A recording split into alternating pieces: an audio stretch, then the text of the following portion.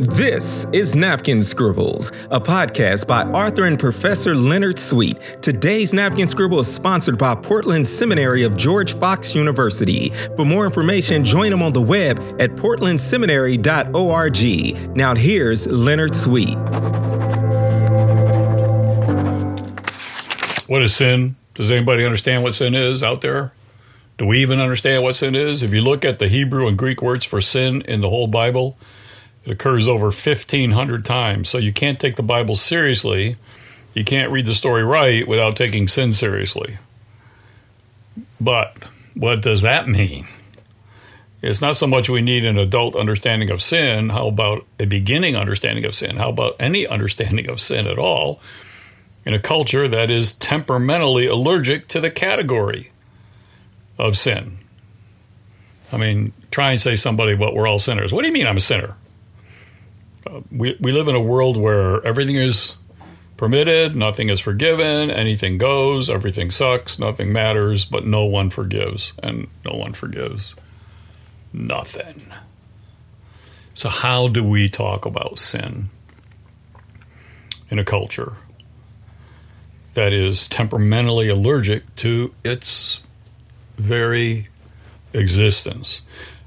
John Wesley asked his mother, Susanna, for a definition of sin that he could use. And she wrote back these words, I'm quoting here, from a June 8th, 1725 letter. Take this rule: whatever weakens your reason, impairs the tenderness of your conscience, obscures your sense of God, takes off the relish of spiritual things, in short, whatever increases the strength and authority of your body over your mind, that thing is sin to you, however innocent it may be in itself. Well, good luck with that one. Try using that one out there in this 21st century culture that is temperamentally allergic to the category of sin and categorically allergic to the concept of sin. And here our problem is that we live in a world of identity politics where you are defined by one thing and one thing only. And the problem is that no one is only one thing. We are multiples. You can be brilliant, beautiful, and wrong about many things. We are many things, and one of the many things we are is good and bad, saint and sinner, beautiful and ugly. And what this culture is doing, and I'm not sure it's digital culture or political culture, whatever it's doing, it's flattening us into one-dimensional beings. We are only allowed to be one thing. No, we are many things. And one of the many things is we are good and bad. Or as Paul put it, the good that I would, I do not, and the evil that I would not, I do. We are saint and sinner at the same time. Now, the most common way that preachers have tried to convey what sin is this word hamartia. And it really is based on the metaphor of missing the mark. Like you draw back a bow, an arrow on your bow, and you aim for the bullseye, and you miss it. And so sinning is missing the mark. Nobody uses a bow and arrow anymore, so good luck with that one. So I'm going to give you three ways in which you can convey to this culture what sin is, and each one of them is going to be is problematic in some way, and the first one is most problematic, so I'm going to get it out of the way first. And that is to bring together hamartology with snafuology. And what I mean by that is this word snafu. If you want to describe what sin is to this culture, I can think of no better one word than just say snafu. Snafu was a World War II word that developed among the soldiers on the front lines.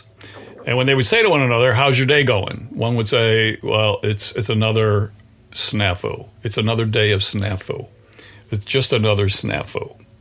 And snafu was an acronym for situation normal, all, now let me tame it a little bit, all fouled up. Except the original version wasn't fouled up, it was fucked up. So they would say, it's just one snafu after another. Situation normal, all fucked up. It was a really bad day when there what became known as cluster fucks, or a bunch of snafus. Then they would say it was a total foobar. And foobar was a phrase that meant fucked up beyond all recognition, or fouled up beyond all repair, or it had all sorts of versions. But if you can come up with a better name for sins as fuck-ups, and humans are FUs, that's sinners are FUs, we all, to be our normal position as a human is we will all FU. There is no way around it. You cannot get through life without FU. And this is what it means to be human. So, so this is the situation normal for a human being. We will all have sinned, all have FU'd. And only by confessing my FUs to God can I return to full existence, full humanity. And without Jesus, I will go from a life of snafu to a foobar life, where I will foul up beyond all recognition. And you're never beyond repair, but it's just a total fucked up existence. So this is one way in a culture that is getting increasingly crude and crass, but seems to like the crudity and crassness, to maybe help it to understand what we're talking about. Now, we were not created for sin, but for the presence of God and all of God's peace and power and purity. But there came that downward bent, that force of gravity when we left the garden, to which God has to counteract with the force of grace. And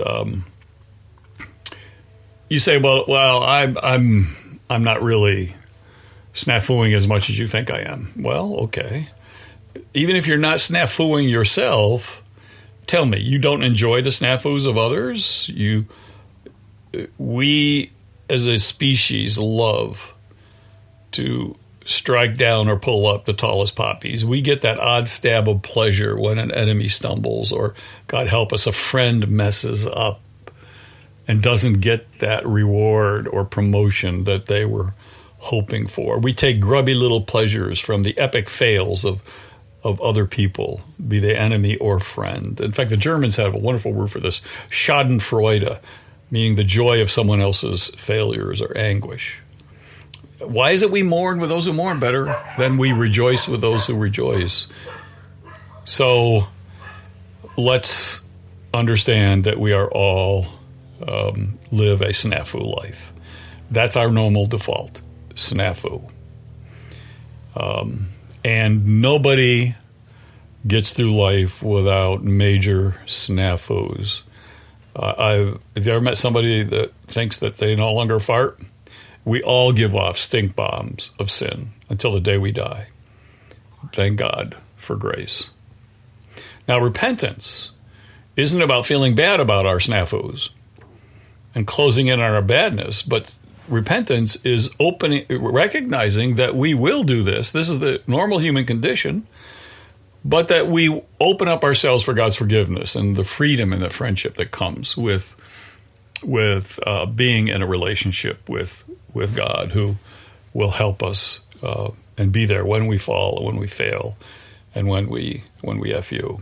So that is one way of talking about sin for this culture, the snafu way. There's a second way, and I'm going to do this real quickly, and that is sin is not living the story. The story. To believe the Bible is to live the story, the Jesus story, to trust the story with your life. And sin is living outside the story, living somebody else's story, letting somebody other than the author of life be your authority, author your story.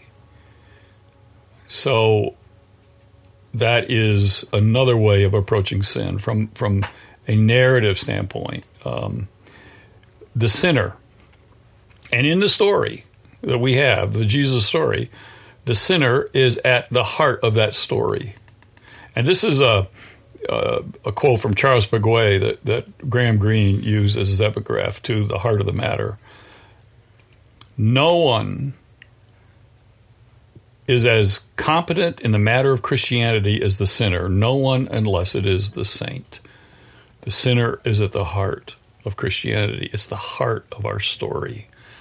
And that's the story revolves around the sinner. Sin is not living the story. And sin is living below your best. I haven't seen all the Harry Potter movies. My kids have, but I do remember. It seemed like one of the first ones when Harry meets the snake for the first time, and both recognize a kindred spirit. No one is immune to the venom of the serpent coiled in the pit of the human heart, as T.S. Eliot liked to say. There are lesions on every life. There are lesions on everything that we do. Can you find me one perfect family in the Bible? How about one perfect marriage? Can you find a perfect marriage in the Scripture? You say, well, the Holy Family. No, the Holy Family comes closest, yes, but even they had to have some divine outside intervention in the story. Abraham pimped his own wife. Lot was raped by his daughters. Ananias and Sapphira bragged that they so loved they had to follow Jesus, but they did some creative accounting, told back some, and were struck dead. No, you cannot find. In every life there are lesions. On every life there are departures from the story. But the story is, again, that the sinner's at the heart of it. Jesus liked people, all kinds of people, but he especially liked sinners. This fellow welcomes sinners and eats with them, his major critique. And to be out of relationship with God, to live out of this story, is to live in a state of sin and to be absent from God's presence and authorship of your own story. Søren Kierkegaard, my favorite theologian, said that sin is building your identity on anything but God. It's building your story on any other authority than the author of Jesus. The third sin. We have to talk about sin. And this is the semiotic way, and it's very simple. Just open your hands as wide as you can right now. Okay. You got your hands as wide as you can make them. Tell me what you can do with your open hands and stretched fingers. Well, you can make bread, you can play the piano, you can play the violin, you can hold another's hand, you can heal the sick, you can pick flowers, you can garden in the dirt. Now close your hands as tight as you possibly can. Put your fingers into a fist and tell me what you can do with that closed hand. Well, you can punch. You can hit. You can hurt. You can even kill. And that's sin. A life closed in on itself. A life that is, in Aquinas and Luther both use this phrase, incurvatus in se, life curved in on itself, where mirrors replace lamps, where navel gazing only reveals the lint and never the linen. A human curved in on itself, a hand that is clutched in a fist rather than open and vulnerable. That is the very essence of sin. And a church can do the same thing. A church that closes in on itself is a sinful church. There's sin in the church. When the mission of the church becomes the church itself, and it incurvatus in se, it curves in on itself, it's the anti-church. You don't just have an antichrist, you got an anti-church. A church growing into itself, living by itself, from itself, for itself. But the good news, God is a God of dead ends. God is a God of closed fists. And so to open up your hands and to open up your heart to receive, which you can't do when you've got a fist, when you're closed. But to open up, that is the very essence of repentance and grace. So 3 ways.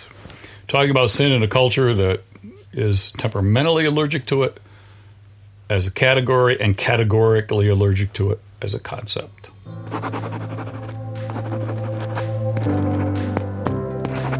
Thank you for listening to Napkin Scribbles. Please don't forget to like, subscribe, and share with a friend today. Today's Napkin Scribbles was sponsored by Portland Seminary of George Fox University. For more information, join them on the web at portlandseminary.org. For Professor and author Leonard Sweet, until next time, happy scratching and scribbling.